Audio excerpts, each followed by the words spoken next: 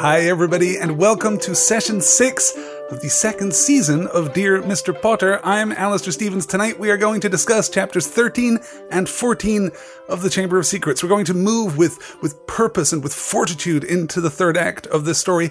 And I realized only this afternoon, as I was compiling my notes, that we only have 2 more sessions on the book after this. For those of you who've been keeping track of the schedule, I won't be around next week. Lonnie and I are going to be out of town, so it's going to be 2 weeks before we return for session 7.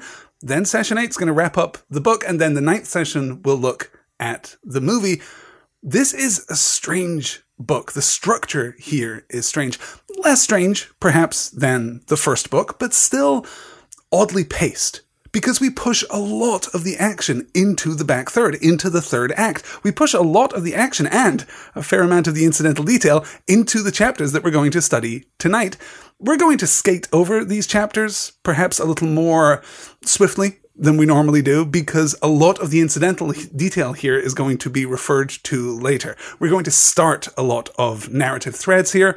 We're going to conclude them next week. And then the following week, I'm glad that you can all hear me. I'm glad that you can all see me. I'm glad that everything seems to be working perfectly. Hello to Emma and to Maya. Hello to Chrissy and to Chelsea. Hello to Caitlin, who is joining us for the first time. And hello to Richard, who is joining us for the first time. Guys, it is great to have you here. Oh, we're still getting some sync issues here. If you guys hit refresh, it should sort it out. Unfortunately, we are having a little bit of bandwidth trouble here in central New York, thanks to the fine folks at Time Warner. So I'm doing the best that I can to manage it and to moderate that. So hopefully it won't be too terrible. The podcast version will, I hope, be tolerable. And don't worry too much, because we're going to spend a lot of time looking at slides tonight, so you won't have to worry too much about the lip sync issues. Before we get into it, though, I do want to give you guys a brief introduction to something that you may have missed. Because let me just hastily rearrange some screens here so that I can show you the homepage of wonkcon.com.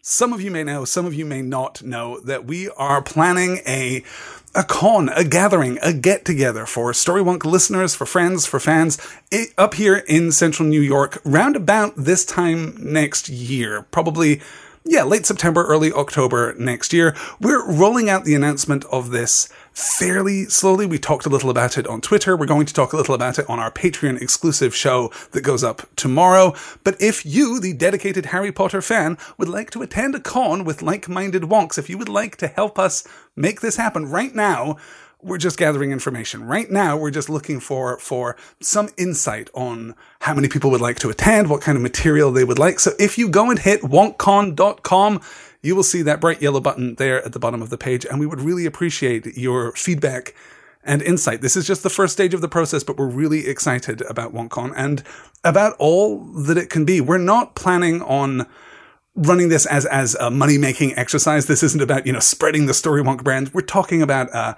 quiet, intimate, connected con where we just get to have the kinds of discussions that we have at storywonk.com, the kinds of discussions that I've had with many of you via email or via Twitter or over on the Storywonk forum. It's just so great to engage in this kind of positive and informed discourse about popular culture and about the stories we love. If you would like to attend WonkCon, if you're interested in getting recordings, perhaps, of WonkCon, if you live too far afield, we have some people with us from all over the world tonight. If you live too far afield to make it to the Finger Lakes region here in central New York in the fall of next year, don't worry. Our plan is that we'll be able to record all of the live panels, all of the live discussions, and make available after the fact audio versions. We're looking into all of that right now. This is still a project just beginning, so hopefully you guys will be able to head over to wonkcon.com and give us a little more information. Plus, you get to see our lovely WonkCon badge. So let me cancel that screen there and get into it. All right, so everything here is working. We're still getting some audio sync issues. I'm terribly, terribly sorry about that. Hopefully it'll sort itself out. As I said, we're going to be looking at a lot of slides, so it shouldn't be too bad in terms of lip sync at least. If you have questions tonight, you can ask them here in the YouTube chat. I see you all gathered here, or over on Twitter using the hashtag SWDMP, SWDMP. Great. All right, let's get into it because, as I said, these chapters are a little fragmented If you look at the structure of these chapters, you'll note that we get shorter scenes. There are more scenes contained in the 2 chapters we're going to look at tonight than there have been in the last, half dozen chapters. We bounce around a lot, and the passage of time is notable. We ended last week's session in the midst of the Christmas holidays, right there in the midst of the holiday season, and by the time we really pick up the plot, we're in the middle of February. So we're approaching that inflection point, we're approaching that turning point in the structure of a Harry Potter novel specifically, where we start accelerating toward our climax, narratively speaking, but we still have a fair amount of time to burn. We still have to occupy a few months before the end of the school year so that the end of the school year and the climax of our temporary plot can coincide meaningfully. So we open with Hermione's recovery from the Polyjuice potion, which I know I gave short shrift to last week, and a couple of you got in touch to say that you really enjoyed Hermione being half transformed into a cat girl. And it's not that I don't enjoy it, and it's not that I don't think it's funny. It's a narratively frustrating beat for me because of Hermione's role in the narrative. We're going to discuss that a little later. I got a really great email about Hermione's role in the core plot of Chamber of Secrets.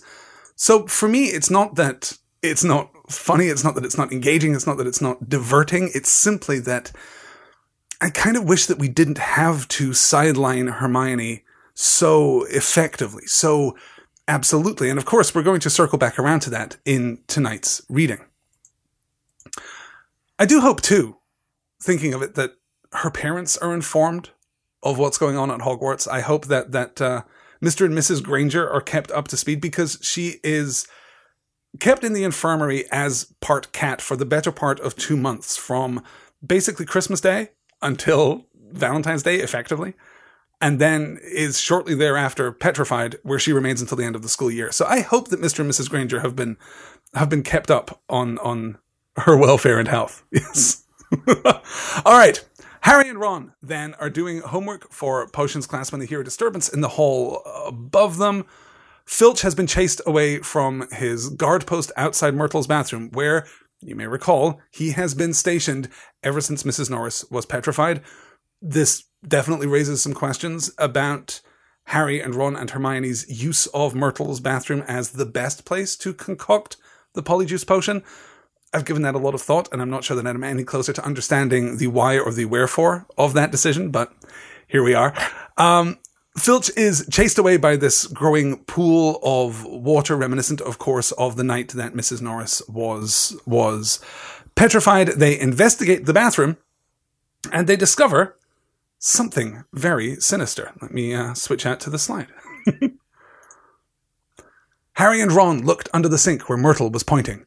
A small, thin book lay there. It had a shabby black cover and was as wet as everything else in the bathroom. Harry stepped forward to pick it up, but Ron suddenly flung out an arm to hold him back. "What?" said Harry. "Are you crazy?" said Ron. "It could be dangerous." "Dangerous?" said Harry, laughing. "Come off it. How can it be dangerous?" "You'd be surprised," said Ron, who was looking apprehensively at the book. "Some of the books the ministry's confiscated, Dad's told me. There was one that burned your eyes out. And everyone who reads sonnets of a sorcerer spoke in limericks for the rest of their lives. And some old witch in Bath had a book that you could never stop reading. You just had to wander around with your nose in it, trying to do everything one-handed. And, all right, I've got the point," said Harry.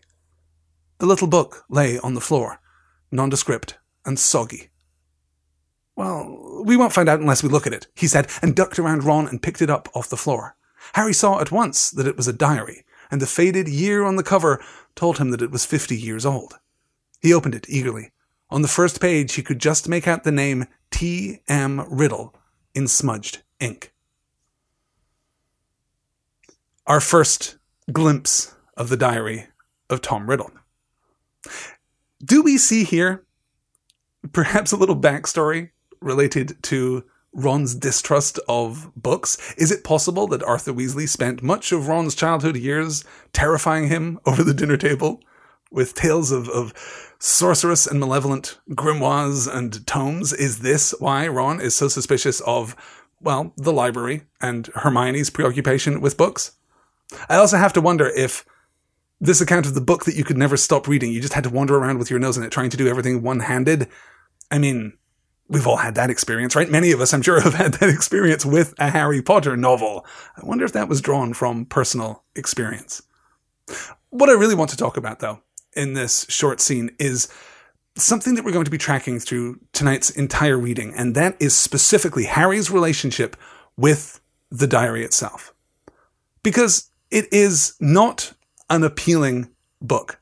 It has a shabby black cover. It is nondescript and soggy. J.K. Rowling does everything that she can to de-emphasize the book's importance, and yet Harry can't seem to leave it alone.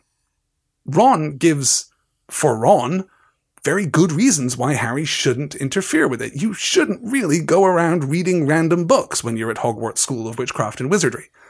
And Harry, it would seem to me, would be naturally inclined to listen to Ron, to follow this cautious advice, particularly under such mysterious circumstances, but Harry dodges around Ron. And it reminds me of, honestly, nothing so much as the influence of The Ring from J.R.R. Tolkien's The Lord of the Rings.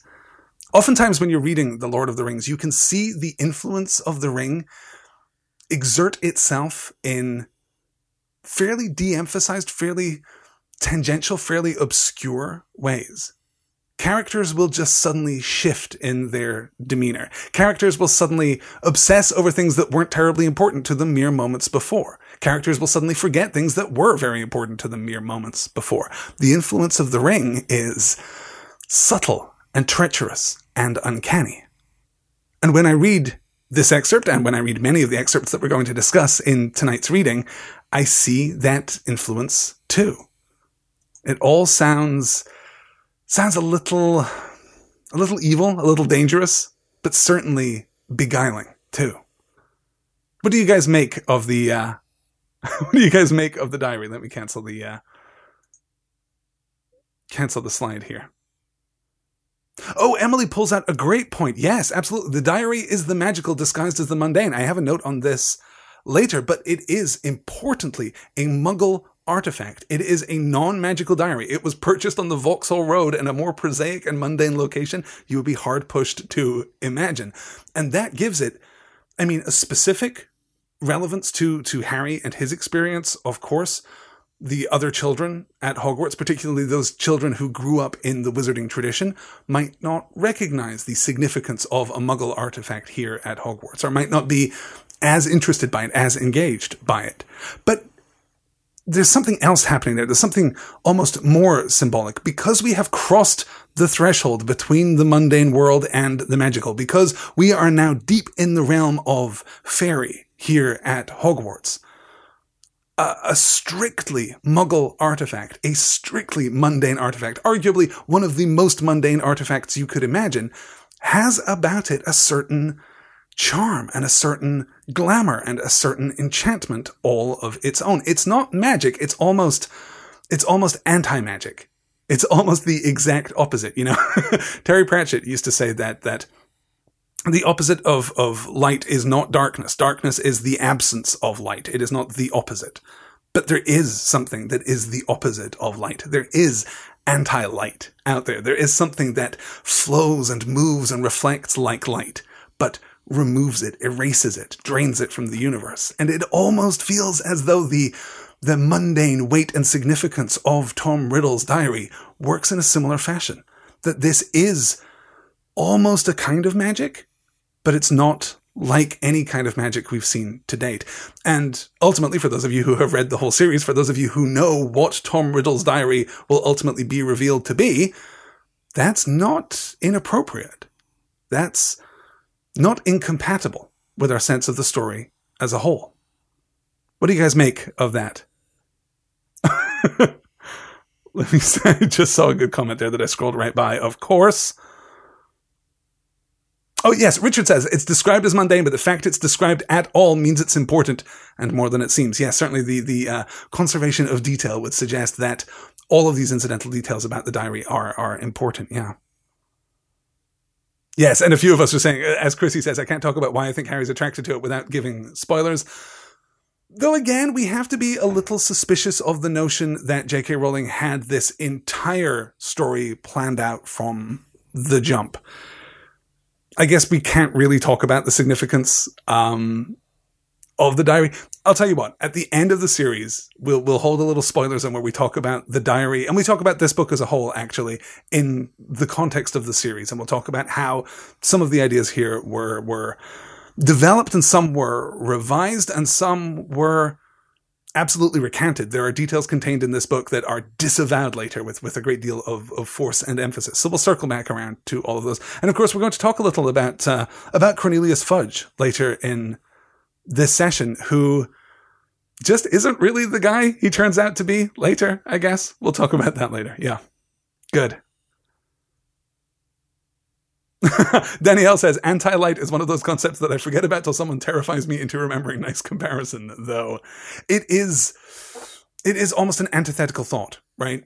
We're used to the idea of forces acting upon the world to disrupt a neutral, sustainable status quo. So silence and darkness may be the status quo, but there's nothing inherently harmful about silence and darkness. And we think about the things which populate that world, natural or magical, as being positive intrusions into an empty space.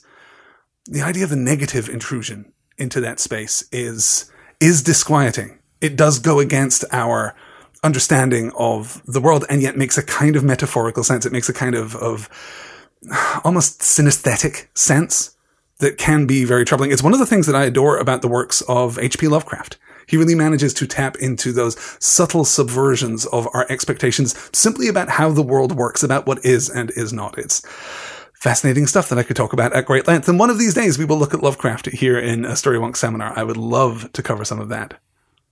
All right. Let's see if I've caught up. I think I have. Great. I think everything is just a little slow tonight. I do apologize if I'm not seeing your comments here as quickly as I ought. Unfortunately, this is the hardship of doing this over the internet, which is why WonkCon would be so great. Very little lag when you're talking to me in real life, I tend to find. All right.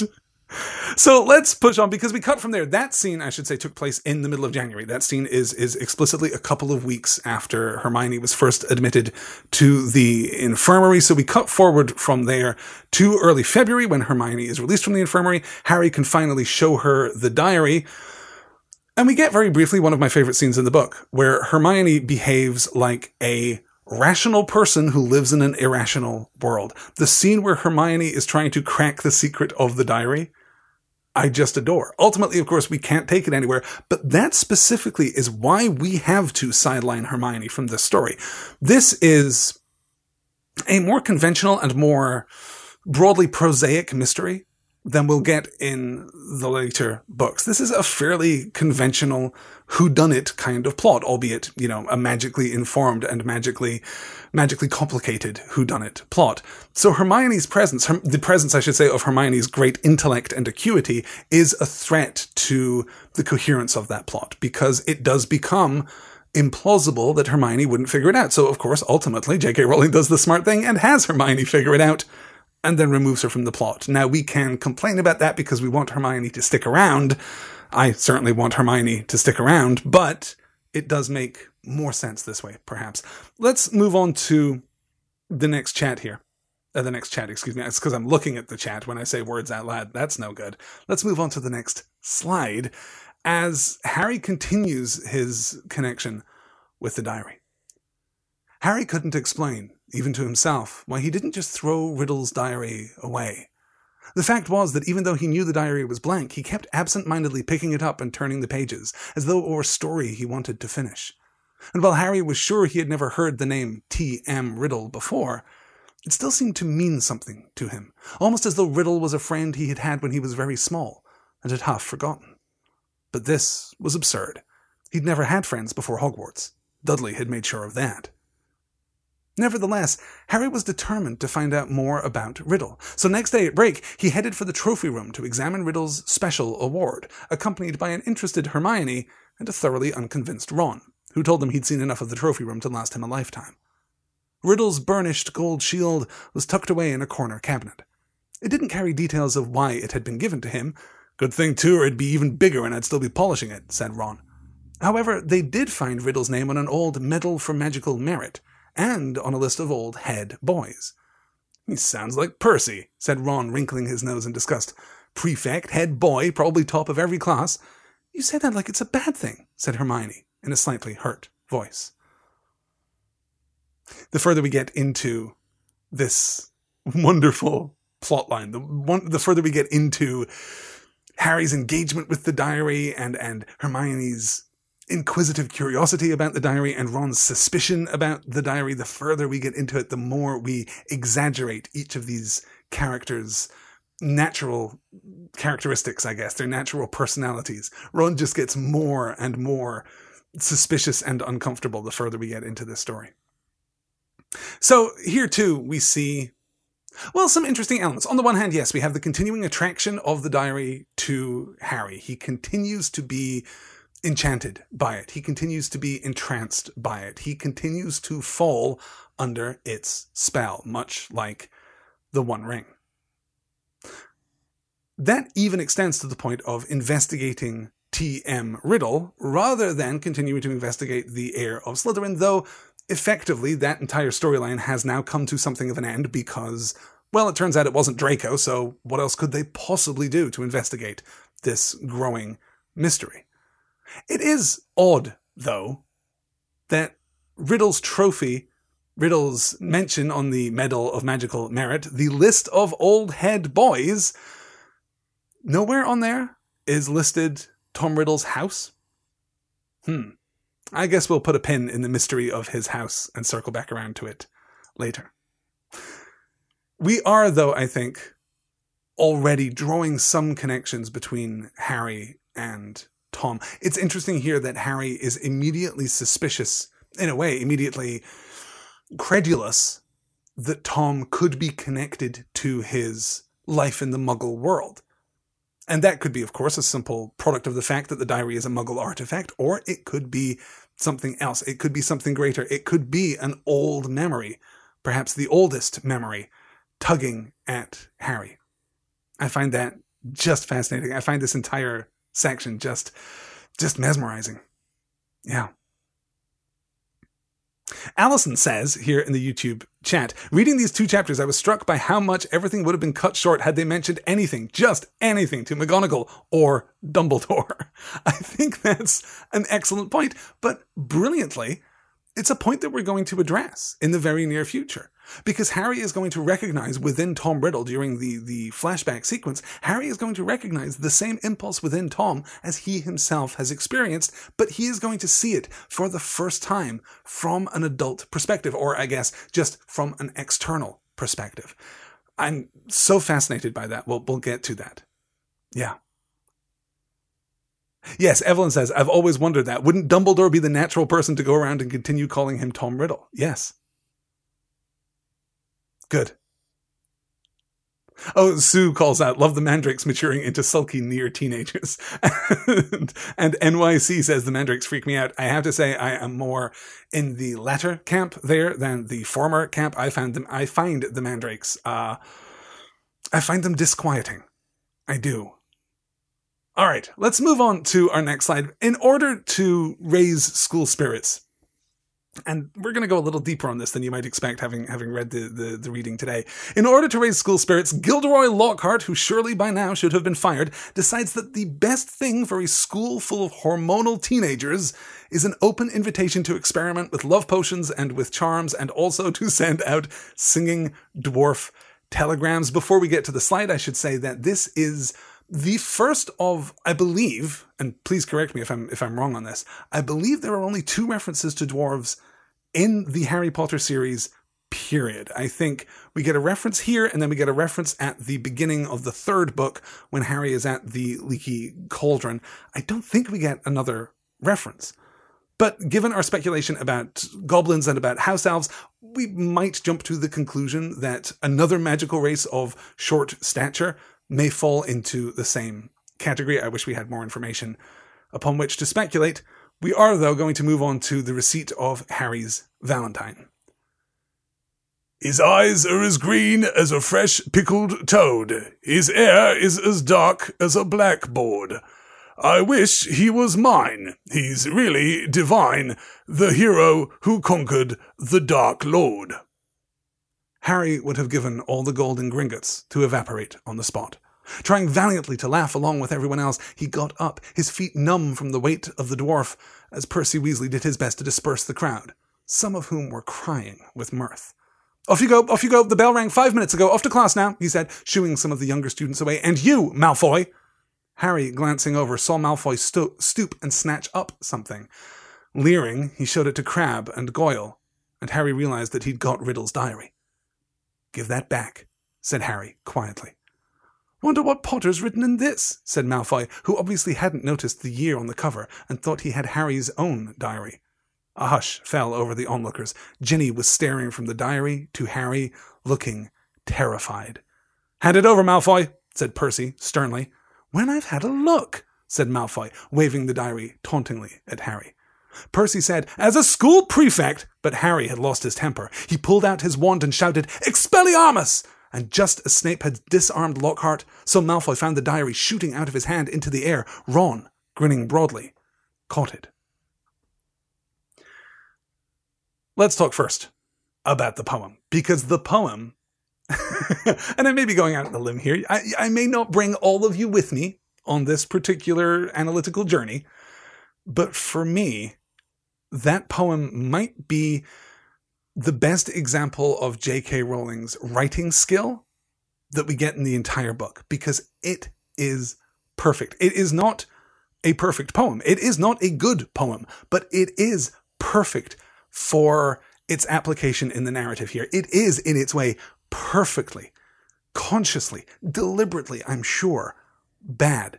It is a terrible poem, but it is terrible in exactly the right way, and I love it with my whole heart. Let's look at the poem itself. I actually have another slide here. We'll move back to this slide in just a moment, but I broke out the poem here so that we could discuss it a little more carefully. You'll see here amphibrachic trimeter with a catalectic fourth foot in the first line. That means that we're looking at sets, except for the third line, which we'll get to in a moment. The rest of the poem is constructed of sets of unstressed, stressed, unstressed syllables. His eyes are as green as a fresh pickled toad. So we see there the rhythm of emphasis and de-emphasis, of stress and unstress. The third line is different. The third line is mimicking another structure, which we'll discuss in a moment. But you see here how the second and fourth line have these perfect amphibrachic trimeter structures. The first line has this extra pair of syllables at the end, the unstressed lid of pickled and the stressed toad. His hair is as dark as a blackboard. I wish he was mine. He's really divine. The hero who conquered the Dark Lord. It's got a very strong rhythm, but it is an imperfect rhythm. It doesn't quite fit. And we should note too that the rhymes are also imperfect. The only rhyme that actually works is the internal line there in the third line, mine and divine. But even that isn't quite right. Because what this is mimicking, and mimicking, I think, beautifully, is limerick structure. Limerick structure shares a lot of similarities with this structure. If you split that third line in two, I wish he was mine, line break, fourth line, he's really divine, fifth line, the hero who conquered the Dark Lord, it works a little better. It's still not perfect limerick structure. Let me show you limerick structure here. Oh, this is the limerick of Dixon Merritt, and this uses a standard limerick structure. This is anapestic trimeter. Limericks are tricky because they follow this unstressed, unstressed, stressed, unstressed, unstressed, stressed, unstressed, unstressed, stressed, unstressed rhythm. And I said two unstressed at the beginning, though the first of those is catalectic, is dropped to give that bouncy rhythm as you move into the line. A wonderful bird is the pelican. His beak can hold more than his belly can. He can hold in his beak enough food for a week, though I'm damned if I know how the hell he can. So why am I so impressed with this? Well, it reads to me as a perfect replica of the kind of poem that an 11-year-old student at Hogwarts would write. An 11-year-old, awkward, ungainly, but achingly sincere student. It reads to me as completely authentic, not to Ginny Weasley herself necessarily. I'm not sure that we have quite enough of Ginny's personality to be sure that this is the kind of poem that she would write, but to that archetype, absolutely. Even in its ungainliness, even in its awkwardness, it doesn't quite work. Look at that first line. His eyes are as green as a fresh pickled toad. However you understand the structure of this poem, that is a bad line. It has too many or too few syllables. It sits awkwardly with the rest of the poem. And it's also completely unnecessary. Because all you have to do to make it work is take out the modifier pickled. His eyes are as green as a fresh toad. Then our emphasis falls exactly where it should. I mean, toad would be de-emphasized and fresh would be emphasized, but that's the kind of bouncy lyricism that you expect from a quasi-limerick structure. So for me, this works just beautifully. The hero who conquered the Dark Lord. He's really divine. Eyes, hair, and also he's capable of defeating supernatural monsters. So as I said, I may not have brought you with me entirely on this journey here, but I love this. And I should say too, because I'm actually a big fan of of limericks. I have to show you this one. This comes from Zach Weinersmith, who is an incredibly talented writer who works on the Saturday Morning Breakfast Cereal webcomic. If you don't read that webcomic, I urge you to go and check it out. This is just a thing of beauty. This limerick goes in reverse. Unless I'm remiss, the neat thing is this. If you start from the bottommost verse, this limerick's not any worse. And of course, you can read that limerick backwards from the bottom line upward, and it works beautifully. That may make a little more sense right here in the context of this slide than it will on the podcast version, but there it is. So let's return to, let me scrub back here, all the way to the main slide. And let's look at the relationship between Ginny and Harry. Harry, by this point, is obviously aware that Ginny is interested in him. He is aware that she has a crush on him, that she is fascinated with him. He knows that it's her without anyone having to say that it's her. He knows that this Valentine's message comes from her. I think, that her romantic interest, that if we can even call it a romantic interest really, between an 11-year-old girl and a 12-year-old boy, and sometimes it is difficult to remember that Harry is a 12-year-old boy at this point. I love that we don't acknowledge it. I love that it is clear, that it is present, that it clearly has an effect on the plot, but we don't acknowledge it. We don't ever look it in the eye. It is just a detail, and we get Harry's response, and his response is completely informed and makes coherent sense, but he is as disinterested as it's possible to be, I think, in the romantic interest of this 12-year-old girl, in the romantic interest of this sister of his best friend. Very, very complicated. We also get, we should note here too, a genuinely beautiful, understated beat from Ginny as the diary is revealed. Ginny was staring from the diary to Harry, looking terrified. We'll circle back around to that at the end of the book, of course. Emma says here in the YouTube chat, at this point, I feel like Ginny is just starstruck more than anything, and I'm not sure that that's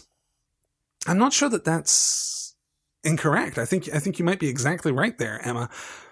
One of the odd things about this book is that we establish Hermione's fascination with, crush on Gilderoy Lockhart, and we circle back around to that a few times, culminating in this reading when we find the Get Well Soon card signed from Gilderoy Lockhart under Hermione's pillow. This is an adolescent crush of a completely conventional sort. It's complicated a little because he is a teacher at the school, but he's also a celebrity, and it's exactly the kind of crush that a girl like Hermione would have. At the same time, we have, operating deep in the background, Ginny's crush, Ginny's hero worship, Ginny's attraction to, Ginny's fascination with, Ginny's celebration of Harry. Are we supposed to see that as a function of Harry's fame, as a counterpoint to the function of Lockhart's fame? Well, maybe. We've drawn comparisons between Harry's fame and Lockhart's fame throughout the book so far, though it would seem too that we're pretty much done with that at this point. So is this the same story? Are we supposed to be drawing connections between these two narrative threads? Well, maybe, but I don't quite see the connection. I don't quite see the expected symmetries. I don't quite hear the reflected echoes, the expected echoes of one story in the other. How does that work for you guys? Is there anything in that anything in either story, I guess, that reminds you of the other? Oh, Evelyn says here, I love the idea of Riddle's influence that can be detected in Ginny's poem by the use of the term Dark Lord. Very nice. Oh, she's echoing something that someone said earlier, but I'm afraid you guys are being particularly loquacious tonight, so I'm losing the track here. Right. When I was listening to it this time, as it was going on, I didn't think it was Ginny who wrote the poem, says Caitlin. I assumed she was just trying to hide the diary issues and Draco read her wrong. Oh, interesting. Now that's... That's a really interesting thought, isn't it? Do we get absolute confirmation that it was Ginny who wrote the poem? I'm not at all sure that we do. Though I'm not really suggesting that we look more deeply into this. I'm not sure that Harry has another admirer out there in the student body of Hogwarts. Right. Yes, Dylan says, I love to think of what Ginny must have thought seeing her crush with the diary. Yes, we are going to circle back around. As I've said before, I'm fascinated by the way that this story works from Ginny's perspective. So in the last session where we look back at the book as a whole, I want to spend a little time building a timeline of Ginny's experience, basically, and looking at this entire plot, looking at this entire school year from her perspective and looking at what happens. Because that is a very quietly, very dark story. That is unsettling, to say the least. Yeah. Okay, good. I'm losing the thread here of the conversation. I do apologize. But I will go back and pick some of this up. Sarah says, so Ginny supposedly becomes editor for The Prophet. I really hope she has a Poetry Sunday section or something. I hope that she writes volume after volume of terrible limericks. I love that a lot.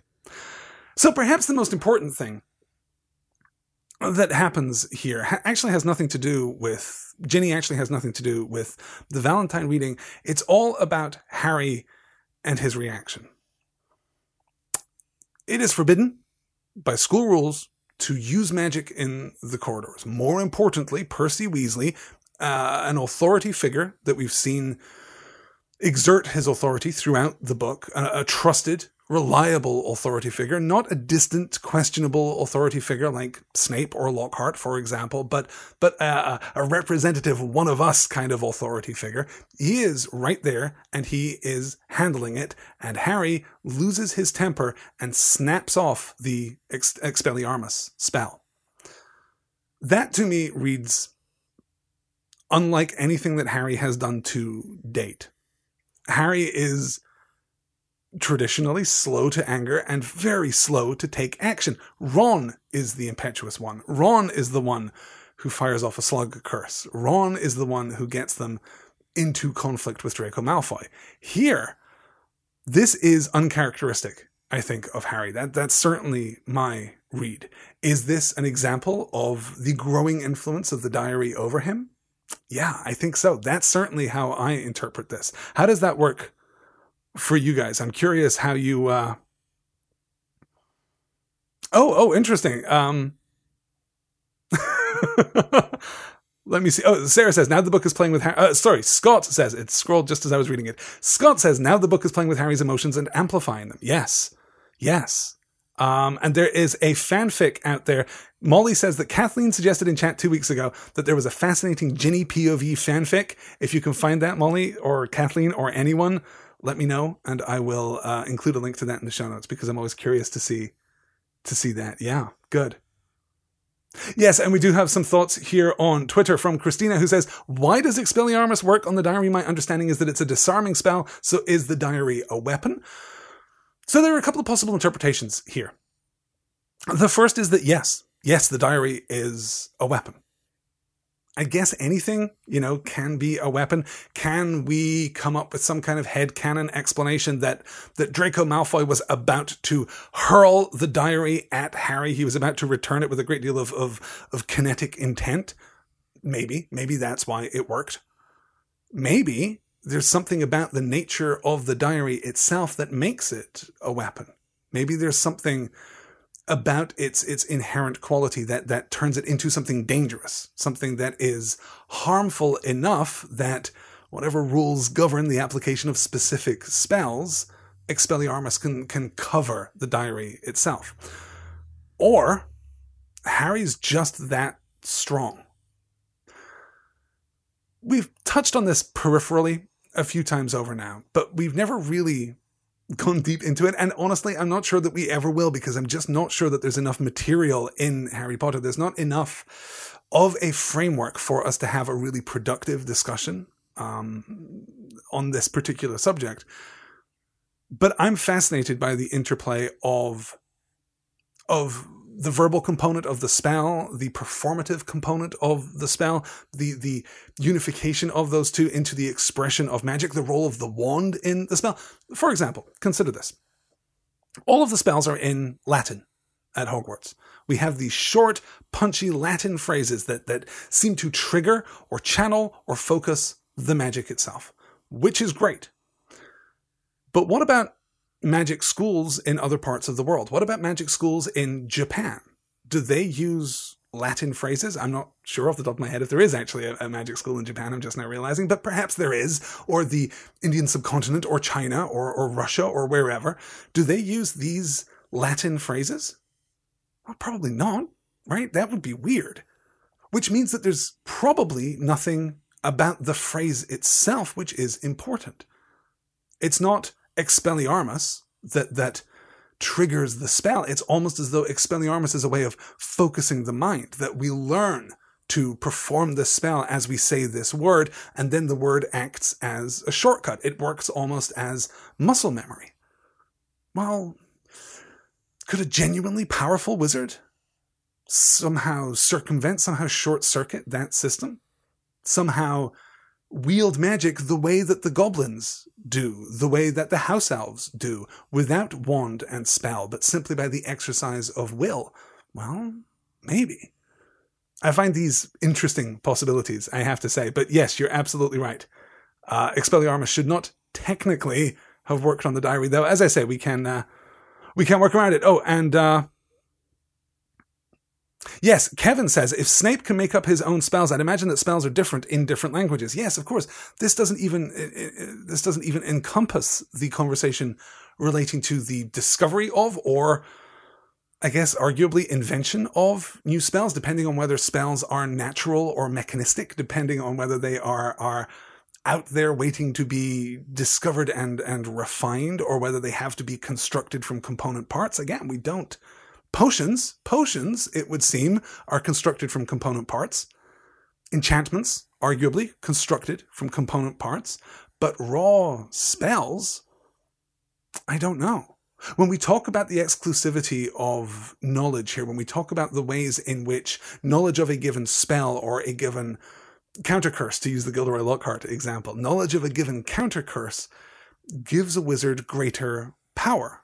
But it seems as though these things are simply present in the world, that they are out there waiting to be learned, waiting to be discovered. I find this whole conversation fascinating. As I said, I'm not sure that we get enough information from the book itself to really delve deeply to make any great claim with authority, but certainly I find it a rich vein of investigation. Yeah, I would absolutely recommend too, if you haven't, I'm sure many of you have.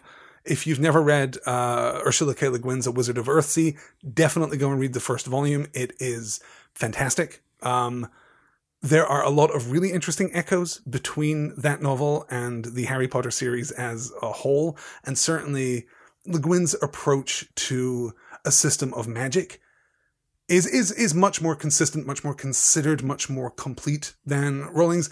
That's not to dismiss Rowling's work. Hers is a different kind of story. Le Guin's story is a strict fantasy story with mythic underpinnings. Harry Potter, as we've discussed, is almost more of a fairy tale, so we have to play within established conventions and established understandings. So that's not to take anything away from what Rowling has accomplished with Harry Potter. These two books, which appear very similar, are trying to do, well, I guess not very different things, but significantly different things. So there's a different emphasis there contained within the text. All right. Potato Girl says, when performing a non-verbal spell, do you have to think of the incantation in your head, or is it just the intent? That's a great question. That's a genuinely great question. Are there wizards out there who are incapable of speaking? Not prevented momentarily, not bound and gagged, but actually incapable of speaking. Can they cast spells? Yeah. Oh, Anna has a great point here.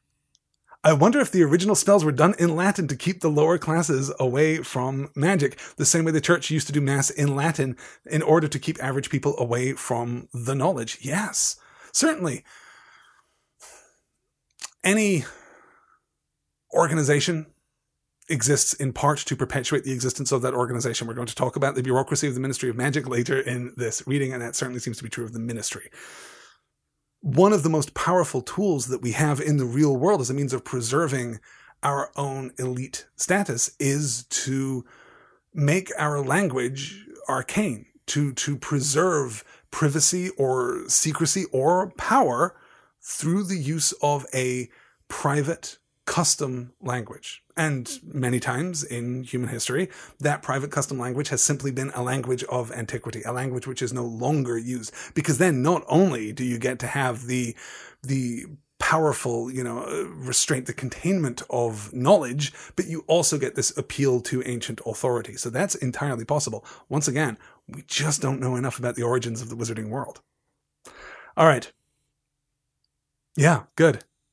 All right. Let's look. Yeah, good.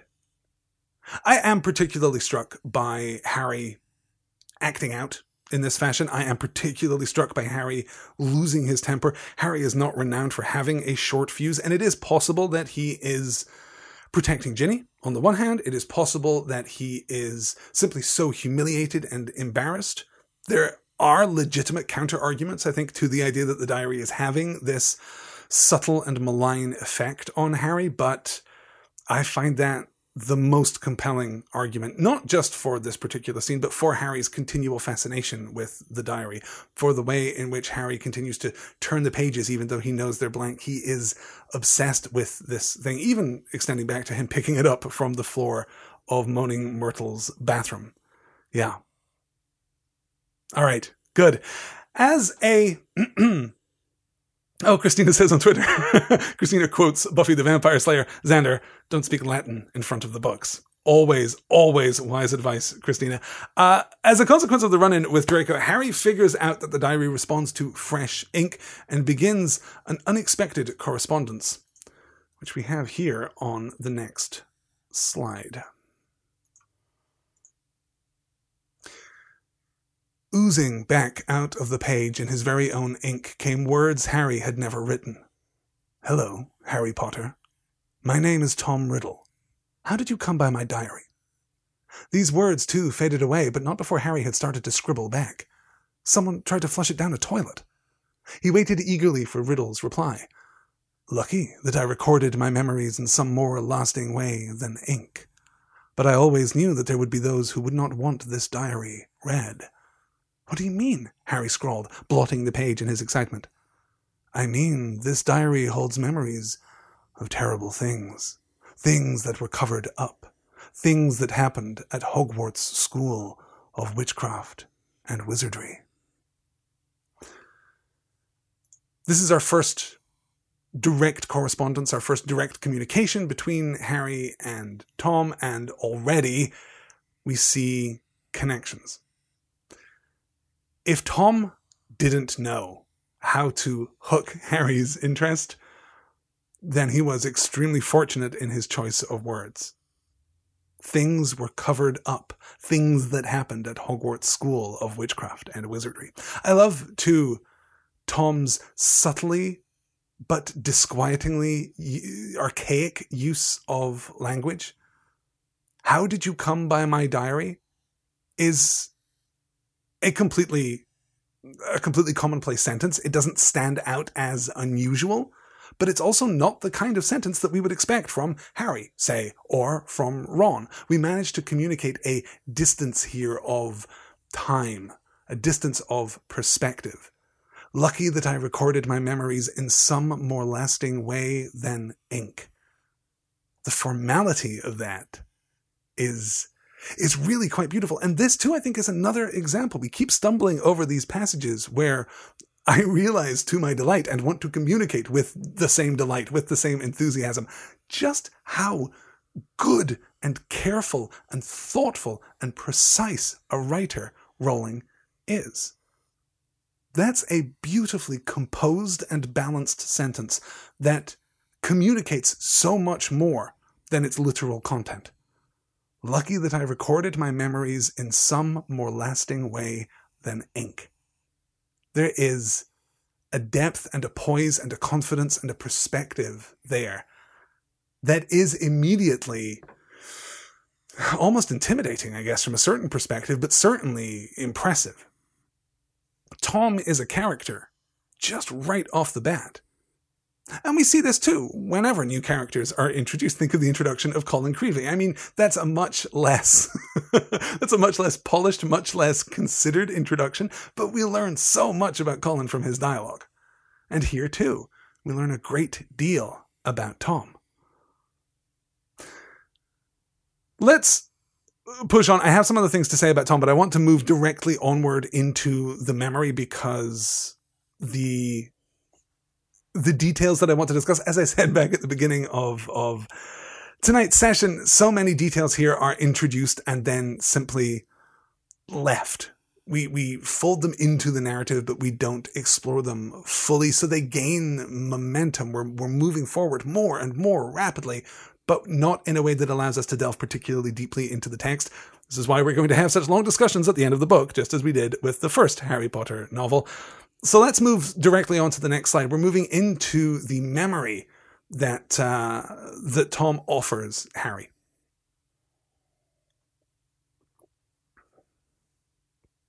Dippet clucked his tongue sympathetically. "The thing is, Tom," he sighed, "special arrangements might have been made for you, but in the current circumstances—" "You mean all these attacks, sir?"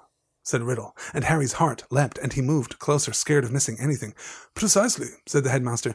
"My dear boy, you must see how foolish it would be for me to allow you to remain at the castle when term ends, particularly in light of the recent tragedy, the death of that poor little girl. You will be safer by far at your orphanage. As a matter of fact, the Ministry of Magic is even now talking about closing the school. We are no nearer locating the source of all this unpleasantness." Riddle's eyes had widened.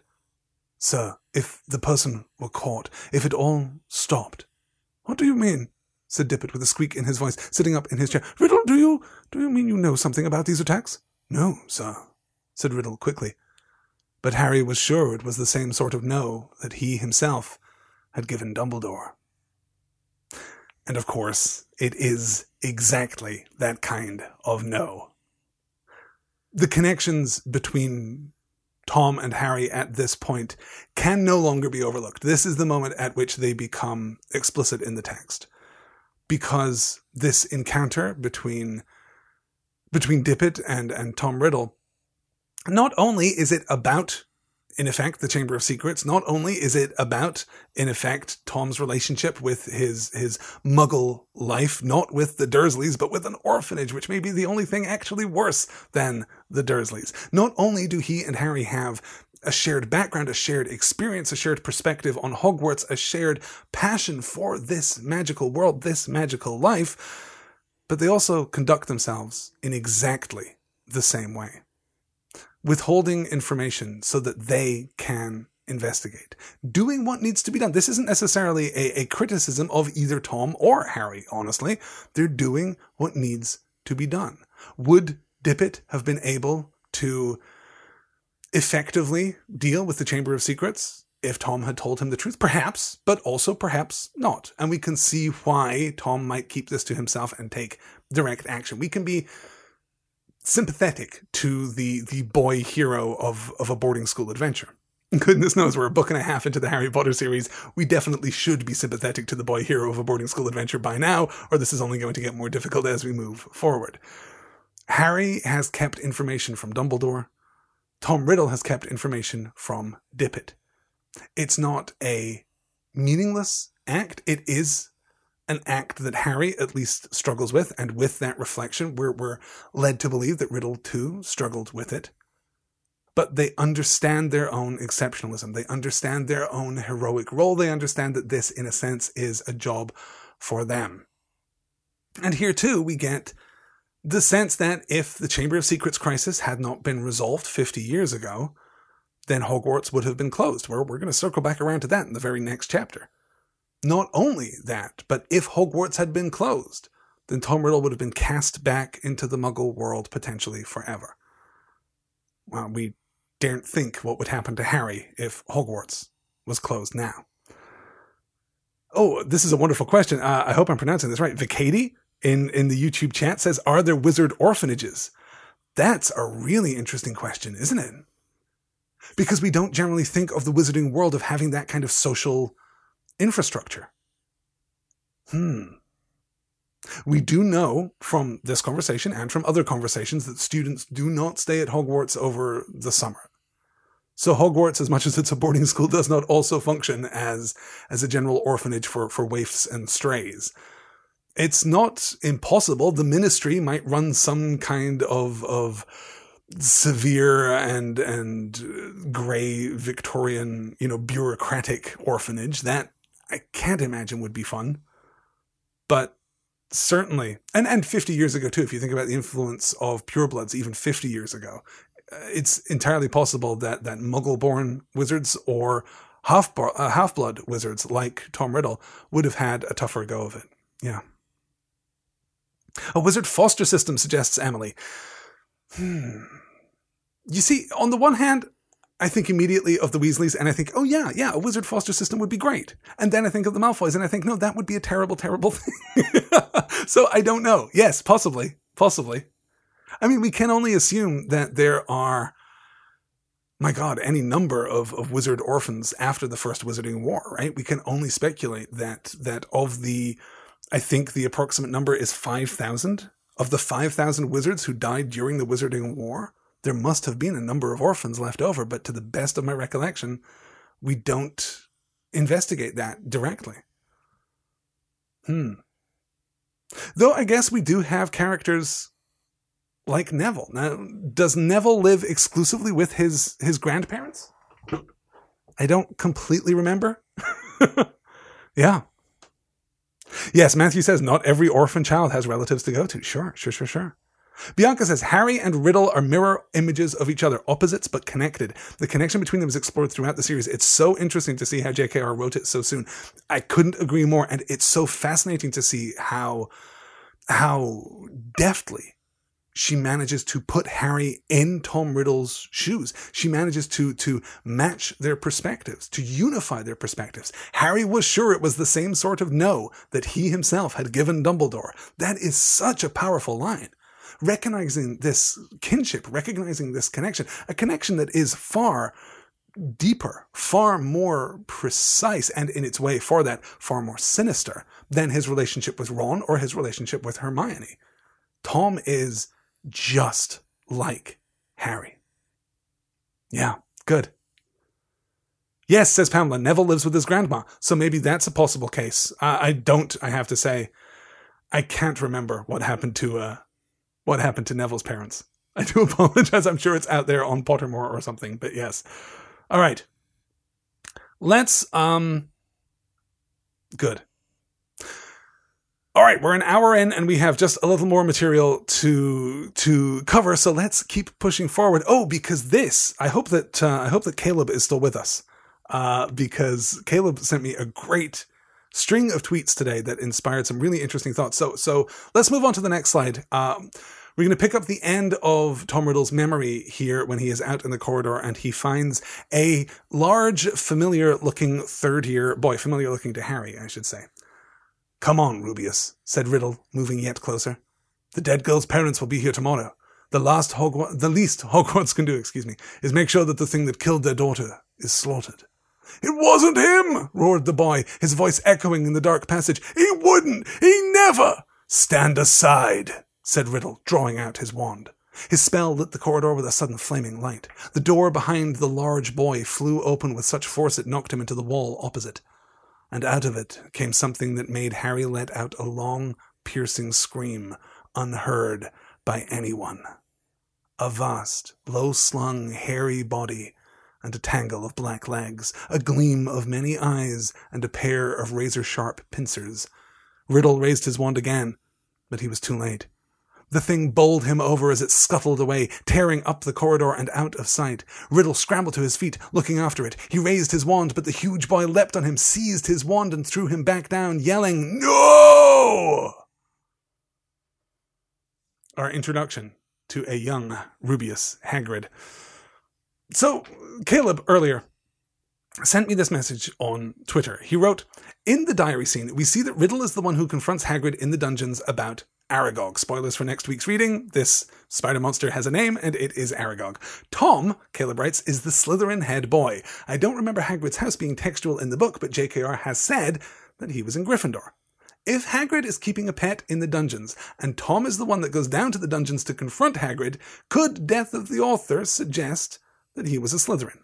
Because in my mind, if Hagrid was in Gryffindor, it would make more sense for Tom to go with the Gryffindor head boy or girl to see Hagrid. And if Hagrid is keeping an illegal pet, wouldn't he want it to be kept closer to him? The dungeons are closer to the Slytherin common room." So a couple of quick notes here. Tom Riddle is not, I believe, at this point, head boy. He will be, ultimately. I'm not sure. I went looking for this. My read of it is that there is only one head boy or girl in the school. I don't think that each individual house has its own head boy or head girl. Certainly there are head boys from Slytherin and from Gryffindor, but also from Hufflepuff too.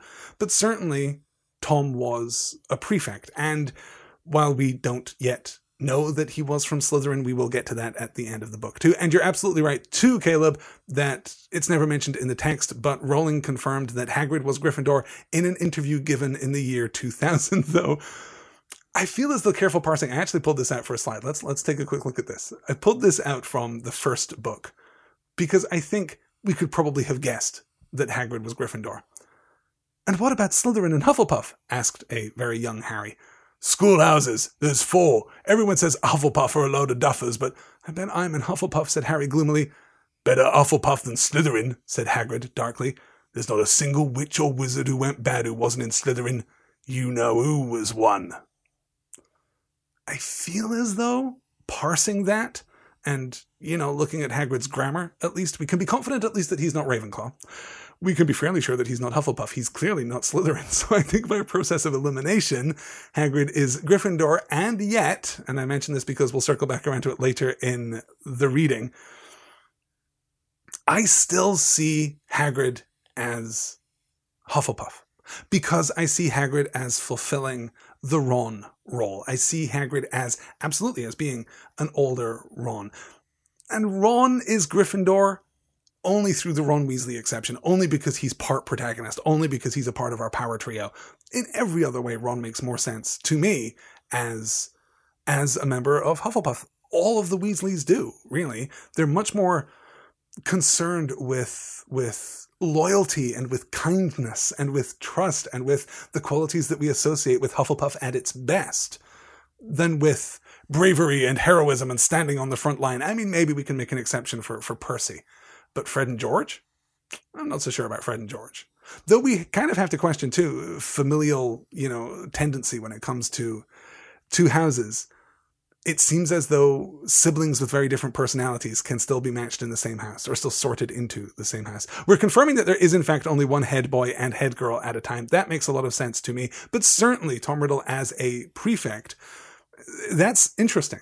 That's very interesting. And it is true that Hagrid is keeping his most recent, or I guess not most recent, the opposite of most recent, oldest, original giant monstrous pet, his original fantastic beast, deep in the dungeons of Hogwarts. I am interested in that because I think Caleb's put his finger on something really interesting about Hagrid's character, which is that despite our affection for him, an affection which is kindled and then I think made concrete by his absolute loyalty to and affection for Harry. Despite our affection for Hagrid, he's not necessarily the greatest person to have at Hogwarts.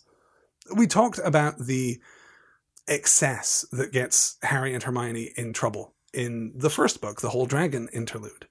That's not a necessary part of the unfolding plot, exactly, but it is a powerful reminder that Hagrid is, in his way, a counterpoint to everything that Hogwarts stands for.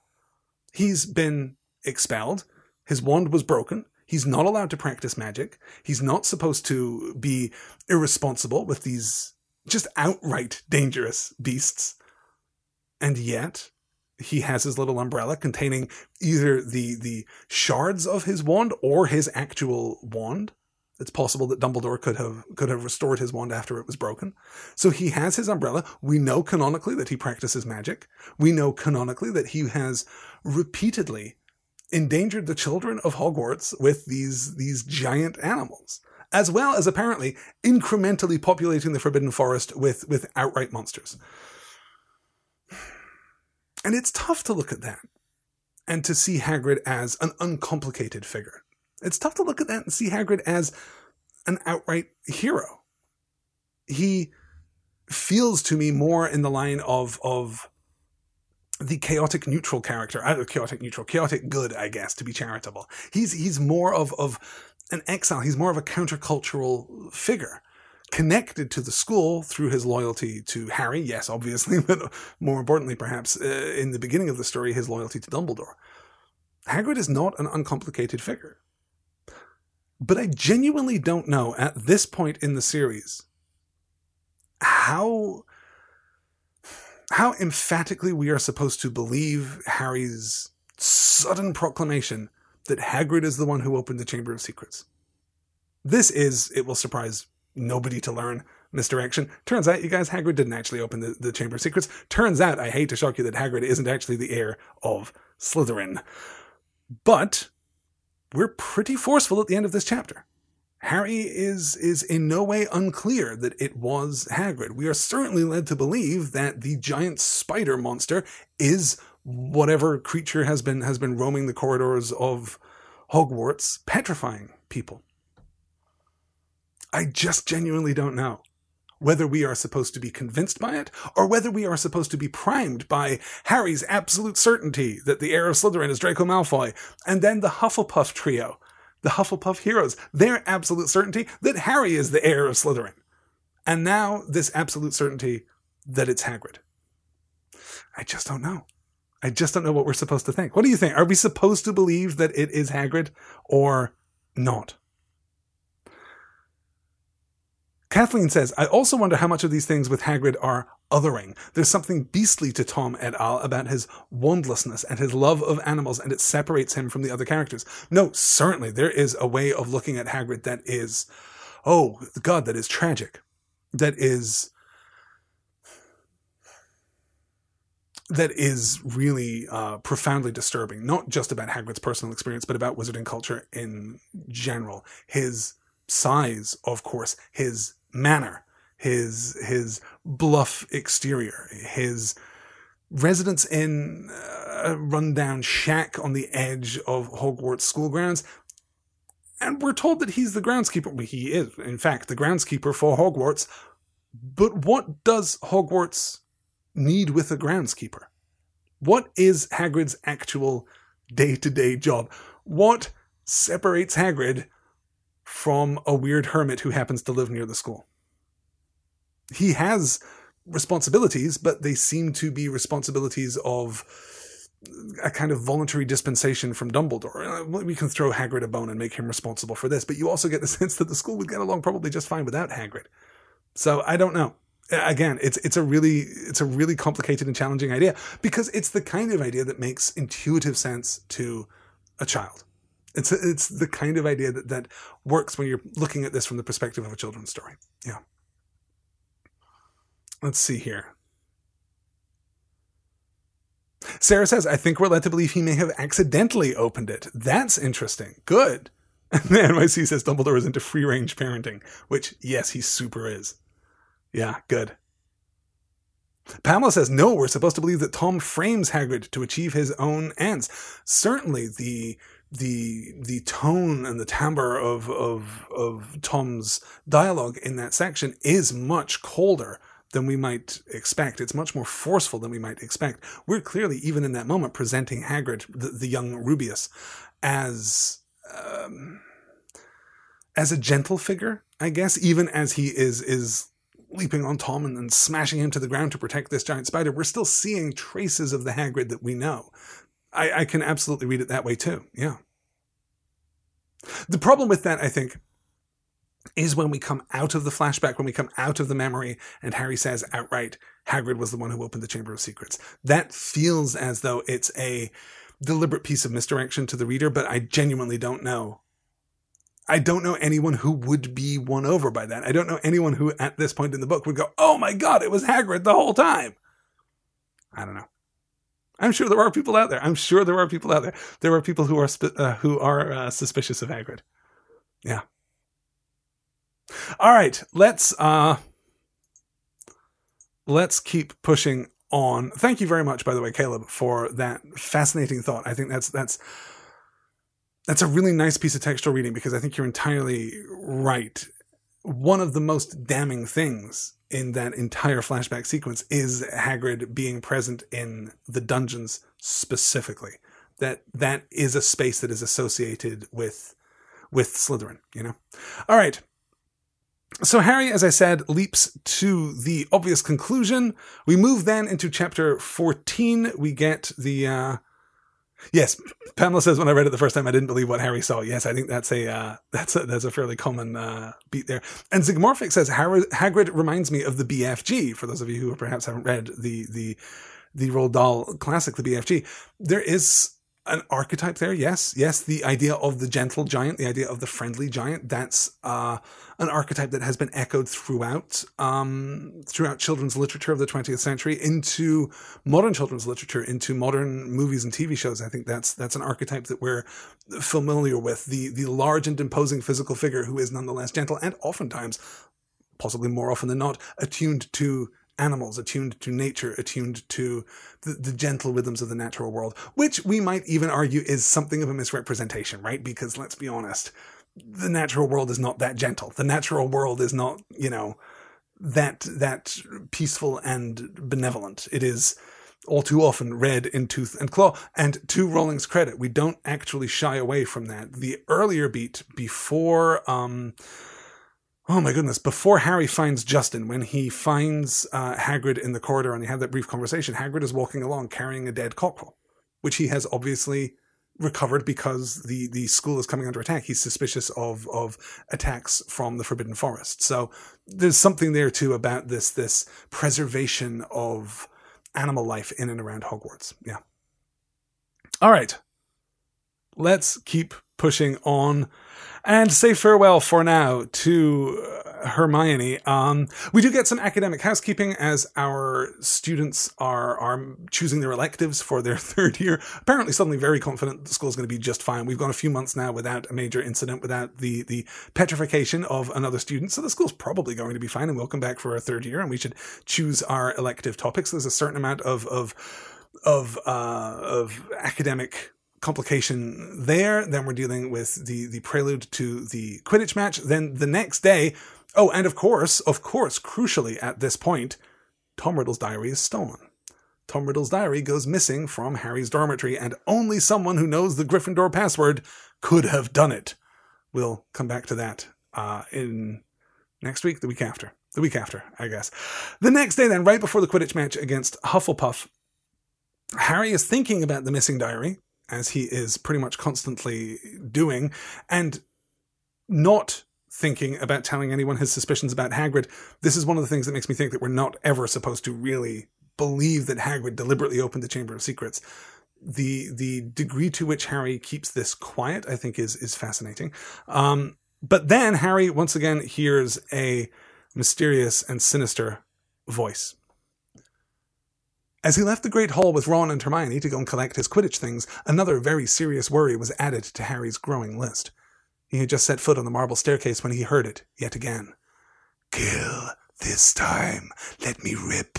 Tear." He shouted aloud, and Ron and Hermione both jumped away from him in alarm. "The voice," said Harry, looking over his shoulder. "I just heard it again. Didn't you?" Ron shook his head, wide-eyed. Hermione, however, clapped a hand to her forehead. "Harry, I think I've just understood something. I've got to go to the library." And she sprinted away up the stairs. "What does she understand?" said Harry distractedly, still looking around, trying to tell where the voice had come from. "Well, it's more than I do," said Ron, shaking his head. "But why's she got to go to the library?" "'Cause that's what Hermione does," said Ron, shrugging. "When in doubt, go to the library."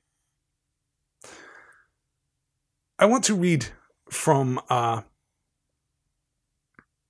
Good. Elizabeth pulls out a really great point here in the YouTube chat. She writes, "One thing I really liked is that they established at Christmas when Hermione woke Harry and Ron up on Christmas morning that Gryffindor girls can get into the boys' dorms, so it opens up every Gryffindor as a suspect." Elizabeth, that is a great catch. I hadn't thought of that at all, but you're absolutely right.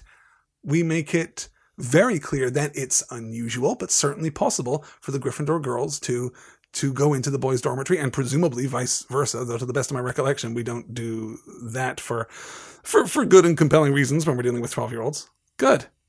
Yeah, that is a really great catch. Good work. All right. Let's look at this email that I received from Travis, who writes to me, "I am also really intrigued by Hermione's arc in the story thus far. Starting from the petrification of Mrs. Norris," Travis writes, "I feel as though she, and not Harry, has been driving the majority of the plot. She was the one who asked Professor Binns to explain the history of the Chamber of Secrets. She is the one to not only suggest Polyjuice Potion, but also convince Ron and Harry of the plan. She is the one to trick Lockhart into signing the permission slip for the restricted section. She is the one to suggest making a distraction in Snape's potions class. She is the one to actually do the stealing itself. She is the one who successfully brews the potion, though she is not there for its implementation. Finally, Hermione is the one who figures out the creature is a basilisk. I suppose that's a minor spoiler, but if you don't know what the purpose of the basilisk is, it won't really hurt. But yes, Hermione is the one who figures it out. Hermione is the one who, at this moment, has unraveled, well, presumably the entire mystery? If she's figured out what the creature is, then suddenly so many of these disparate elements make sense. Suddenly we can start to build a meaningful narrative relating to all of these incidental details. Travis, I think that is a great breakdown, and I'm really struggling to oppose it, honestly. I think that there's a really strong argument that Hermione, resourceful as she is, really is the driving force behind this plot. Now, what does that mean? We've talked before, I think, about the ways in which Harry and Ron and Hermione work as an ensemble protagonist, how they work as a power trio to drive the action of these stories, but how, when all is said and done, Harry's the guy. Harry's the guy with his name on the front of the book. Harry's the guy who's going to fight the dragon. Harry's the guy who's going to make the killing blow. Harry's the guy who's going to save the princess and the world, and presumably the cheerleader too. Harry is the guy. But through most of the stories, our heroes work in concert. Our heroes work together. They demonstrate their strengths. This is explored fully. This is almost codified at the end of The Philosopher's Stone, of course, where they are challenged very specifically according to the strengths of the ensemble, not according to Harry's individual strengths. I like that. I like that a great deal. And I like that Hermione is as capable as she is. I do think that in the action of Chamber of Secrets, we have perhaps gone a little far, because the counterpoint to Hermione taking care of absolutely everything and driving the bulk of the action throughout this book is that Ron, as much as I adore him, contributes relatively little once we get to Hogwarts.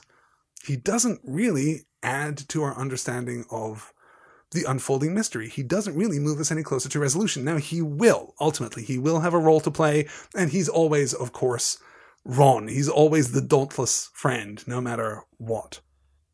But up to this point, he's really been a naysayer more often than not. He's been the one pushing back against Hermione, pushing back against Harry. And that's not a flattering role for Ron. Now, I do think that this is a legitimate problem with the book. I think this is an imperfection in the book. I think the focus that's given to Hermione isn't purposeful. This is not a story that is deliberately oriented around Hermione, though clearly Hermione does have the greatest personal stake in preventing the death of all muggles at the school, of all mudbloods, all muggle-born wizards. I think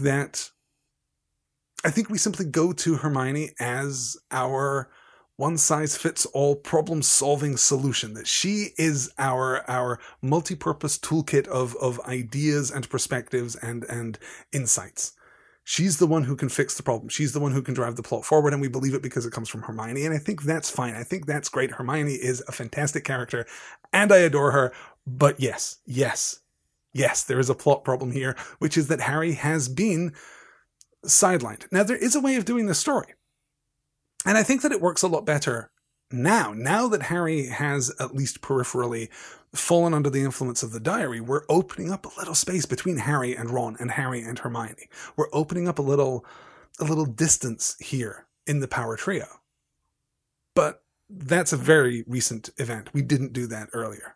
So while Harry's the one who is stumbling from adventure to adventure, Hermione really is the one who's doing the legwork, who's driving the plot forward in the most interesting and compelling way, which is why, ultimately, we have to get to this point. This is why we have to... Well, let's move on to the next slide and wrap up our thoughts on Hermione here. I mean, we're assuming, of course, that Hermione is right, that as she runs up to the library, she has really figured out what's going on. I have no doubt, really, that that's the question. Let's take a look here. Okay, good. So Professor McGonagall interrupts the Quidditch match before it can begin and warns everyone that they must return to their dormitories because there has been another attack. Harry and Ron run to the infirmary. They run to the hospital wing where they find Madame Pomfrey was bending over a 6th-year girl with long, curly hair. Harry recognized her as the Ravenclaw they'd accidentally asked for directions to the Slytherin common room. And on the bed next to her was... Hermione! Ron groaned. Hermione lay utterly still, her eyes open and glassy. They were found near the library, said Professor McGonagall. I don't suppose either of you can explain this. It was on the floor next to them. She was holding up a small, circular mirror. Harry and Ron shook their heads, both staring at Hermione. I will escort you back to Gryffindor Tower, said Professor McGonagall heavily. I need to address the students, in any case. This is a real gut punch as you're reading this book, particularly because we've been talking about the echoes of the Philosopher's Stone that we've seen here in the Chamber of Secrets. And these are echoes that are only going to intensify next week. Next week is going to read, well, hey, an awful lot like the comparable chapters from the Philosopher's Stone. There are a lot of recurring details.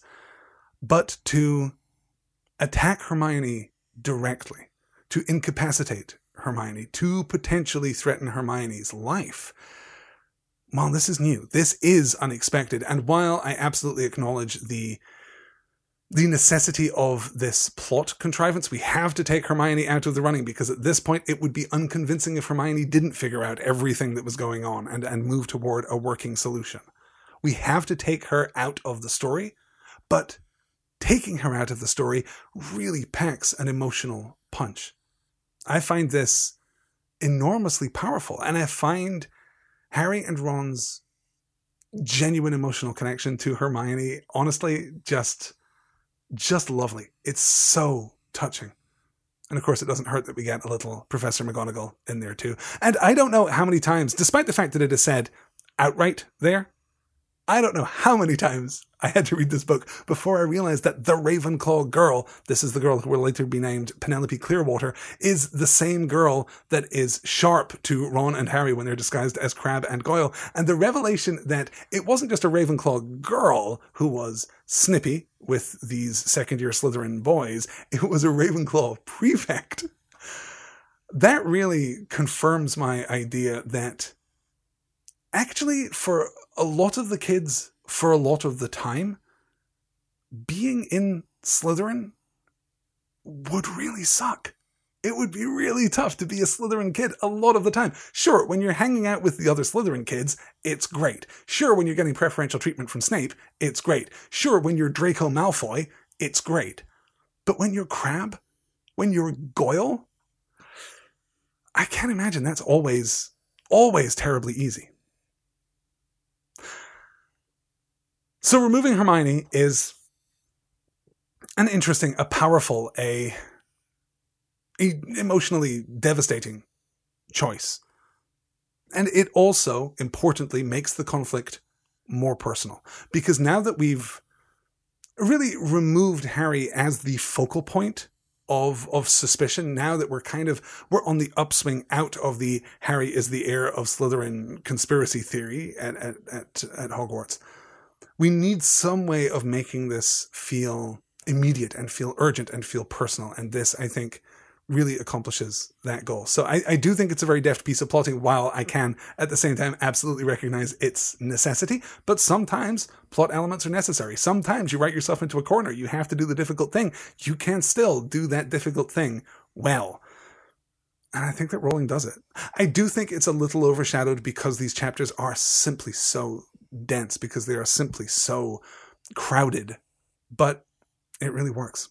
It really works for me anyway.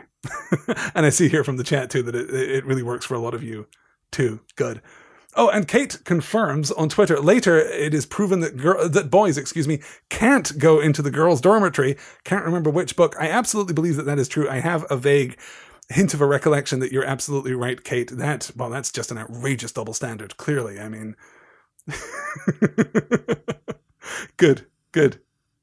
Oh, and Dylan the Joel here in the YouTube chat says, this scene also serves as a minor bookend to Hermione's mudblood thread in the same way that Justin's petrification bookends him telling Harry that he was Muggleborn. Yes, we're clearly targeting very specific people. Yeah, good. Yes, and we're making some connections here with Penelope and Percy. I have to tell you, we're not going to get an opportunity to talk about that until the very final week, but the way that the Penelope Percy story is handled, I mean, from what, the second chapter of the entire book, it's constantly on the back burner throughout the entire novel. It's handled so beautifully, so deftly. It's really well done. I think the way that story unfolds and the way that Ginny's story almost in parallel unfolds, I think that's enormously skillful. I genuinely love the depth that we're seeing from Rowling's writing in Chamber of Secrets. That is the most powerful and compelling counterpoint to the relatively thin story that we got in The Philosopher's Stone. And that's, in part a recognition of her developing skills as a writer, but it's also in part a recognition of the developing perspective of Harry and the others. This is not new, so we can start to write with a little more nuance and a little more sophistication and much, much more depth. Percy's story is absolutely one of my favorites. I love how that is so powerfully reframed. All right, so we have 2 more slides to get to here at 10:30, because I thought I was going to get out in like an hour and 20 minutes this week, which of course we're not. 2 more slides to get to, both of which are set in Hagrid's hut, because at this point Harry decides that despite his loyalty to Hagrid, he simply has to investigate. And hey, he remembers that he has this convenient invisibility cloak. So he and Ron sneak off to Hagrid's hut, and they're about to question Hagrid when Hagrid himself is interrupted by the man from the Ministry. Let me share this slide with you. "Bad business, Hagrid," said Fudge in rather clipped tones. "Very bad business. Had to come for attacks on Muggleborns. Things have gone far enough. Ministry's got to act." "I never," said Hagrid, looking imploringly at Dumbledore. "You know I never, Professor Dumbledore, sir." "I want it understood, Cornelius, that Hagrid has my full confidence," said Dumbledore, frowning at Fudge. "Look, Albus," said Fudge uncomfortably, "Hagrid's record's against him. Ministry's got to do something. The school governors have been in touch." "Yet again, Cornelius, I tell you that taking Hagrid away will not help in the slightest," said Dumbledore. His blue eyes were full of a fire Harry had never seen before. "Look at it from my point of view," said Fudge, fidgeting with his bowler. "I'm under a lot of pressure, got to be seen to be doing something. If it turns out it wasn't Hagrid, he'll be back and no more said. I've got to take him, got to, wouldn't be doing my duty." "Take me," said Hagrid, who was trembling. "Take me where?" "For a short stretch only," said Fudge, not meeting Hagrid's eyes. "Not a punishment, Hagrid, more a precaution. If someone else is caught, you'll be let out with a full apology." "Not Azkaban," croaked Hagrid. We circle back around to our previous mention of Azkaban, a powerfully evocative word in the Harry Potter universe. We brought it up once before, basically so that we can echo it here. And this is a really interesting scene. And it's a really interesting scene because there is almost no concession here to Harry's childlike perspective, his childish, his immature, his juvenile perspective. This is no longer a part of the children's story. This is no longer a part of the boarding school adventure. This is a guy from the government telling the head teacher of the school that the groundskeeper has to be incarcerated for his own protection and for the protection of others. There are, of course, some very complicated discussions which orbit around the idea of this kind of proactive incarceration. This isn't necessarily the best time to get into those. I think we're going to have an opportunity to talk about crime and punishment more fully when we get to the third book in the Harry Potter series. This is difficult, obviously. This is heartbreaking in its way, and yet not impossible to understand. It's not impossible to understand where we're going with this. And we get there because we've had this echo from Tom's Diary, because we've seen this event play out before, because we understand that the Chamber of Secrets could easily mean the end of Hogwarts. And as we've speculated, if the Chamber of Secrets means the end of Hogwarts, the Chamber of Secrets effectively means the end of wizarding society.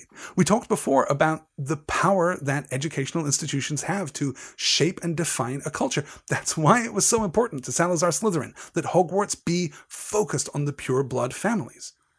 Because by focusing on the pure blood families, you redefine wizarding culture. If Hogwarts closes, if Hogwarts is changed, if Hogwarts is modified, then the wizarding world is irrevocably altered. We also here have, I guess, the absence of an exploration of Hagrid's human rights. This idea that he can be incarcerated, this idea that he ought to be incarcerated, this idea that Dumbledore can object but can't actually prevent it, well, that kind of speaks to an older tradition too. In fact, when we're talking about this, when we're talking about authority, let's push on to the last slide of the evening, because I want to bring in, as if things weren't bad enough for poor old Hagrid, I want to bring in the last nail in the coffin, one Lucius Malfoy. "Dreadful thing, Dumbledore," said Malfoy lazily, taking out a long roll of parchment. "But the governors feel it's time for you to step aside. This is an order of suspension. You'll find all 12 signatures on it. I'm afraid we feel you're losing your touch. How many attacks have there been now? 2 more this afternoon, wasn't it? At this rate, there'll be no Muggle-borns left at Hogwarts, and we all know what an awful loss that would be to the school." "Oh, now, see here, Lucius," said Fudge, looking alarmed. "Dumbledore suspended. No, last thing we want just now. The appointment or suspension of the headmaster is a matter for the governors, Fudge," said Mr. Malfoy smoothly. "And as Dumbledore has failed to stop these attacks—" "See here, Malfoy, if Dumbledore can't stop them," said Fudge, whose upper lip was sweating, "I mean to say, who can?" "That remains to be seen," said Mr. Malfoy with a nasty smile. "But as all 12 of us have voted—" Hagrid leapt to his feet, his shaggy black head grazing the ceiling. "And how many did you have to threaten and blackmail before they agreed, Malfoy, eh?" he roared. Dear dear, that temper of yours will lead you into trouble one of these days, Hagrid," said Mr. Malfoy. "I would advise you not to shout at the Azkaban guards like that. They won't like it at all." If Cornelius Fudge has the power of bureaucracy, it is a functional, diffident, pragmatic, practical, accountable kind of power. And it is a kind of power that must be exercised judiciously. Lucius Malfoy has the power of aristocracy. It is a heedless, tyrannical kind of power exercised by fiat. We see here the precise and effective contrast that we've been alluding to all through the book, the ongoing conflict between specifically Lucius Malfoy and Arthur Weasley, but more generally between the old pureblood families and the Ministry. Well, here that is codified. Here that is absolutely made plain and explicit, and we don't just see the conflict, we see the nature of the conflict. Cornelius Fudge has to exercise his power judiciously. And Lucius Malfoy has no such restraint because his power is not rooted in an accountability.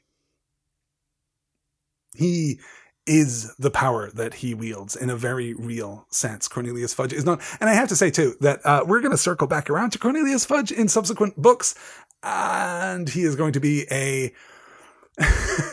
he's going to be a much less pleasant figure.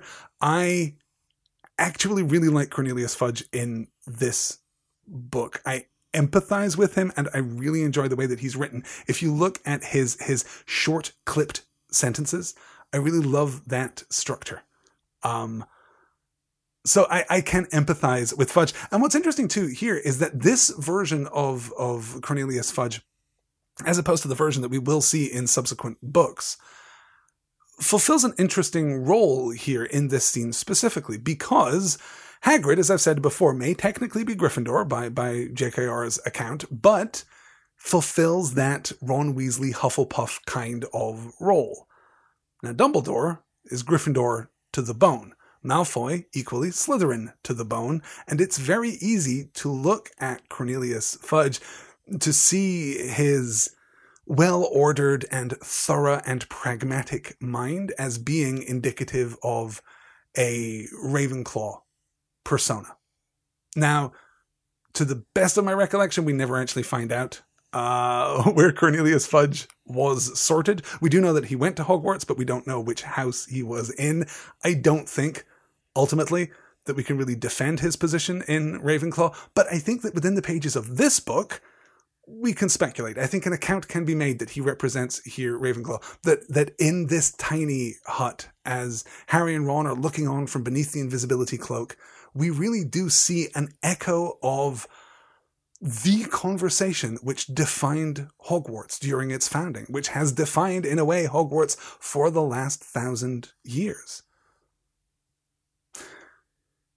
Let's look at the YouTube chat here.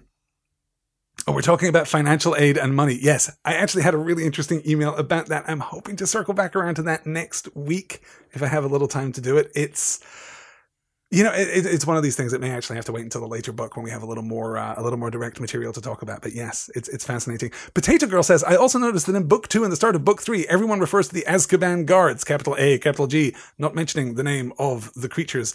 Yes, you can sometimes track the evolution of J.K. Rowling's ideas. I think Cornelius Fudge, honestly, is an example of that. I don't understand why this isn't Arthur Weasley. I don't understand why Arthur can't be sent as a representative of the Ministry. I mean, I understand that this is not Arthur's job at the Ministry, but desperate times call for desperate measures. He could have been, seconded for this particular task. It is absolutely the role that we've seen him fulfill previously as the voice of opposition to the aristocratic power, the codified upper class power of the Malfoys and the other pureblood families. I think Arthur Weasley would have fit beautifully here, but Cornelius Fudge gives us another perspective. Later, Cornelius Fudge will turn out to be a very useful character for J.K. Rowling, so he will be a little modified. it's clear, I think, that he was introduced here and then revised when we come back for Azkaban. Yeah. Elizabeth says Arthur can't come to the school because then he'd talk to his kids. I like the idea that Arthur would turn down that opportunity. Yes. Good. And Pamela says that's why they're referring to the Azkaban guards. That's why they're such a shock when they were introduced. Yes, I absolutely believe. Yeah. Oh, and NYC says Arthur can't come to school because his car ran away into the woods. Oh, spoilers for next week, I guess, huh? So I really do love, let me cancel that slide. I really do love the power dynamics that we have here, because we have represented in Hagrid's hut Hagrid, who is powerful, who has a kind of agency and authority, a kind of ability to define his own life that Harry recognized right from the beginning of the first book, that Hagrid was the one who was able to expand Harry's world. And that is a kind of power. So we have Hagrid. And then we supersede Hagrid with Dumbledore, who is the head of the school, a figure toward whom Hagrid looks with affection and with unshakable loyalty. But there's clearly a recognition of Dumbledore's authority there. Then we supersede that with Cornelius Fudge, with the bureaucratic kind of authority, with this pragmatic kind of political, authority by compromise and popular assent. That yes, it would be unjust to lock Hagrid up, but it would be arguably more just than not locking Hagrid up, and it's a difficult situation for someone in his position. So we have that bureaucratic take on power, and then that is superseded in turn by Lucius Malfoy. I just think that's terrific. I just think that's so rich, and it's so profoundly adult. And I think that it's within these chapters, first with Harry's reflection on the memories of Tom Riddle, and then with this scene.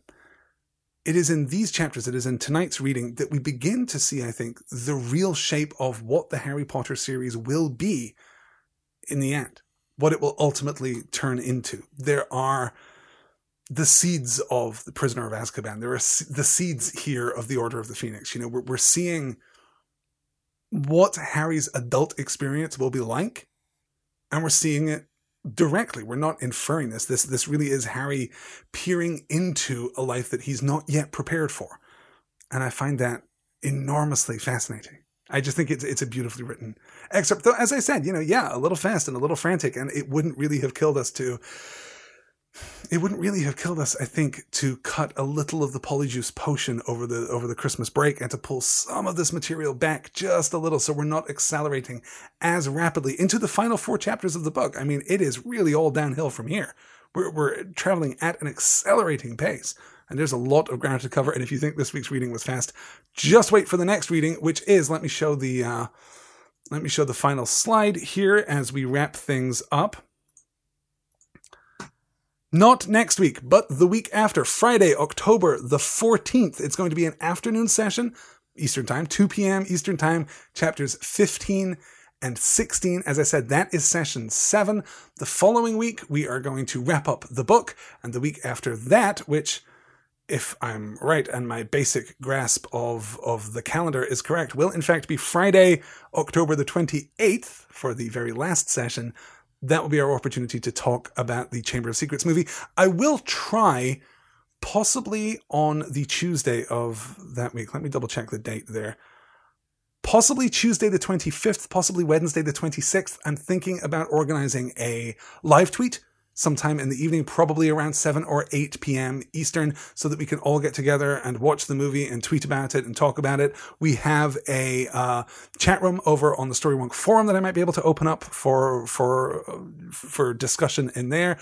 There are a few different avenues that we can explore so that we can live tweet the movie and discuss it in real time, as it were. And then we're going to come back that Friday for a full discussion of the movie, of its structure. The text is an adaptation. It's still not that great, guys. I hate to say it. This is the last one, though. This is the last Columbus adaptation, and it's better than the first, but it still reads like a page-for-page literal adaptation, rather than the much more purposeful adaptations that we're going to get from the third movie onward. Now, those are going to be a varying success, too, but at least they're going to be, to a degree, telling their own stories in their own way, which is not really the case of with the first ones. Yeah, okay. Oh, Land Sprite says 2 p.m. equals midnight here. I love you guys, but I love sleep more. That is absolutely the right priority that you should have, Land Sprite. I am sorry. We're trying to juggle these times so that everyone can make it. As many people as possible at least can make it. I do think that the last session, I think we're going to have one more. We'll have the 2 p.m. session on the 14th, then we're going to have one more 7 p.m. session and one more 9 p.m. session. I think that's probably how we're going to round out the rest of the seminar series. So hopefully you'll be able to make it to at least one more. I can only hope. And if you have questions, if you have thoughts, of course, you can get in touch with me. You can get in touch with me on Twitter. You can find me at Paper Bullets. You can follow at Storywonk for updates, for programming notes, for all of that good stuff. You can email me directly, podcast@storywonk.com, or you can come join the conversation over on the Storywonk forum, forum.storywonk.com. I have to say, I'm surprised that I have kept you this late tonight. Oh my God, Evelyn tells me that it is 4:44 a.m. in Germany. It is 4:44 right now. Evelyn, that is dedication of the highest order. I commend you. You guys are terrific. Thank you all so much. Thank you all so much for your thoughts and for your comments. You're just amazing. You guys make this so much fun every Friday night. I can't wait to talk to you. 2 weeks tonight, October the 14th. I can't wait to get into the Forbidden Forest and then back to Hogwarts. We really are accelerating toward the end of the book, and there's a lot to discuss. I hope you're looking forward to it as much as I am. I will talk to you all very soon. Until then, take care. Bye.